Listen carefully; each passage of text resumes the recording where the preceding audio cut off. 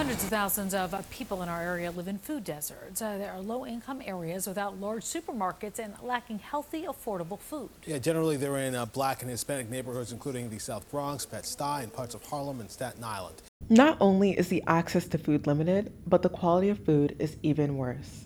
On the Upper West Side, when you see stores where kids can't get inside but simply pass their money through a bulletproof window for a piece of edible crap, when you see, 40 and 50 kinds of malt liquor available for 99 cents, but no vegetables in a store, you start realizing that there's a lack of equity, a lack of parity, and a lack of opportunity here for most people.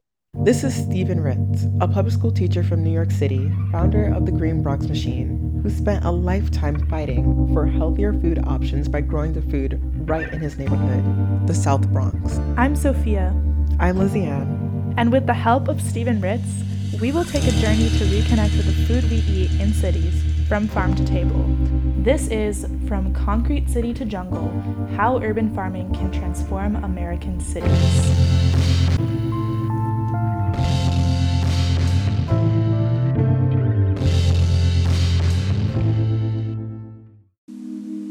Growing up in Bed-Stuy, New York, I couldn't care less about the food I ate. Before college, you could have told me that our meat was injected with growth hormones and plastics, a silicone imitation of living animals, and I would have responded, but will I die? I grew up in Minneapolis, Minnesota, and at home I had access to natural healthy foods, but at the public school that I attended, the food was always packaged and processed. It had the perfect formula of savory and sweet, and I liked it a lot better.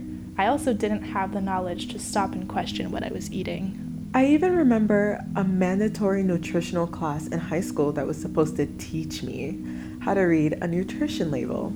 I never took it seriously, and neither did my classmates. None of us were going to give up Oreos and Sprite for celery and pineapple cubes. And part of this is the lack of access that you had to vegetables and fruits, right? Well, kind of. Fruits and vegetables are in supermarkets. They're just expensive. For the most part, people know that unhealthy diets can cause health problems, but they eat them anyways because it makes them full for cheap. And the people in charge know that they can make money from the scarcity mindset and demand for cheap food. And that's what we'll further explore in this podcast, through the story of food injustice in the South Bronx and the Green Bronx Machine, an urban farming organization started by Stephen Ritz, who we mentioned earlier. So now let's go back to Stephen Ritz. He was born and raised in the South Bronx, so he's not a stranger to the health impacts of a poor diet. 30 plus years ago when I started teaching, there were far fewer kids with asthma and obesity and heart disease than there are now. Now everybody knows someone on insulin, someone on a walker, someone who is suffering from some sort of chronic environmentally caused disease. The inaccessibility of produce is largely due to the lack of proximity to gardens and farms, compounded by the extreme heat found in low-income areas due to a lack of nature to absorb sunlight. You don't need to be a weatherman to realize that we are the casualties of climate change right in urban America. And Stephen wanted to take action, so he started the Green Bronx Machine. When you name something green and Bronx, it's really not the association that people make, and we'd like to redefine that narrative. How'd you get the idea to start the Green Bronx Machine? Many years ago, someone sent me a box of daffodil bulbs, and we hid it behind the radiator, and the heat and the steam from the radiator forced it, and the kids saw this beautiful, blooming thing of life. I had an epiphany. And that began the work of actually, planting seeds. It planted seeds in my mind, and kids felt great. They felt wonderful, and I wanted to replicate that success. Even as an adult, it's such a spectacle for me to see wildflowers, jackrabbits, even chickens on Stanford's campus. That's just something you'll never find in the city. So it's no wonder why Stephen's students light up at a site so opposed to the metal and congestion of New York City. It was only a matter of time then to go from flowers to actual food, especially when the students have a personal stake in learning about the food that they eat. And let me be clear, the greatest school supply, the most important school supply in this nation is not computers, it is food, because children will never be well-read if they are not well-fed. With these ideas, Stephen contacted the Bronx Borough president and a man named George Irwin, who runs the company Green Living Technologies. They made a plan to build a wall of edible plants in Stephen's classrooms, so his kids could learn to grow food. What even is an edible wall? Imagine you're looking at a wall, but it's not concrete. It's a hollowed out structure packed with soil 2 to 4 inches deep. You can plant anything you want in there: carrots, lettuce, arugula, strawberries, you name it. And the plants grow out of the wall. Once the plants are ready, you can go up to the wall whenever you want and get something to eat. Later, Stephen created a curriculum that teaches kids how to grow, harvest, and cook their own food wall, so that they can be the participants of the entire farm-to-table process and reap the rewards at the end. Teaching kids to grow food is great, but how is that really going to change food insecurity in the South Bronx? To answer that question, we should clearly explain what's causing food insecurity in the South Bronx. The truth is, it's the fault of our current food system, which is run by giant companies. They treat food like a commodity to maximize profit. There's a reason why things have evolved this way, and there are some people who will say, oh, the food system is broken. I'm here to tell you the food system is doing exactly what it is designed to do. Extract as much from as many as possible and concentrate it in the hands of a few. This broken agricultural system is known as industrial farming. Think mega machine corporations manipulating thousands of acres of cropland and corn, exploiting millions of chickens and cows, multi-ton tractors spraying hundreds of hard-to-pronounce chemicals into our vegetables and fruits. And not to mention the millions of underpaid and overworked migrant workers crouched under the beating sun to put some processed fast food burger on our plates. The cost to our health, to our morality, because all these companies care about is money. With agricultural production, manufacturing, and transportation, the industrial food system emits nearly 50% of greenhouse gas emissions overall. They don't care about the environment, not if it gets in the way of making money. And because these companies can mass produce cheap, unhealthy food, they create a scarcity of healthy, natural foods. And that's why you always see the Whole Foods and natural food co-ops located in white, wealthy neighborhoods, charging so much for their products that most low-income people could not afford them. If you can't afford to spend $100 a week on groceries and the time it takes to cook for a family of 4, of course you're gonna buy the 10-cent bags of instant noodles you can heat in a microwave. Food justice is racial justice. Who has access to what, where, when, and how determines everything. And when, the most rebellious thing you can do is to teach kids to grow their own food. So clearly, the Green Bronx machine is disrupting the status quo of profit over people on the planet. But how exactly are they doing that?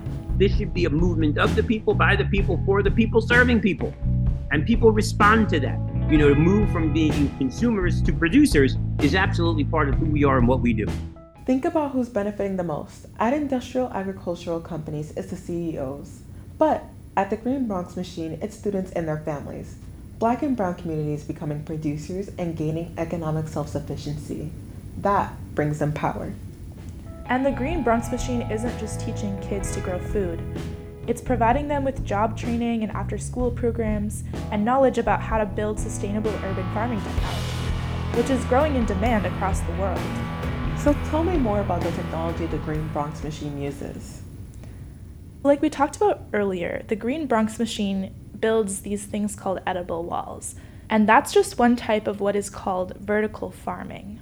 Vertical farms can also be grown on shelves, trellises, or any container that can be stacked vertically. This changes the game for urban farming because it uses 90% less space and 90% less water than conventional farms do, meaning vertical farms can be built almost anywhere, regardless of environmental conditions, and they use less energy.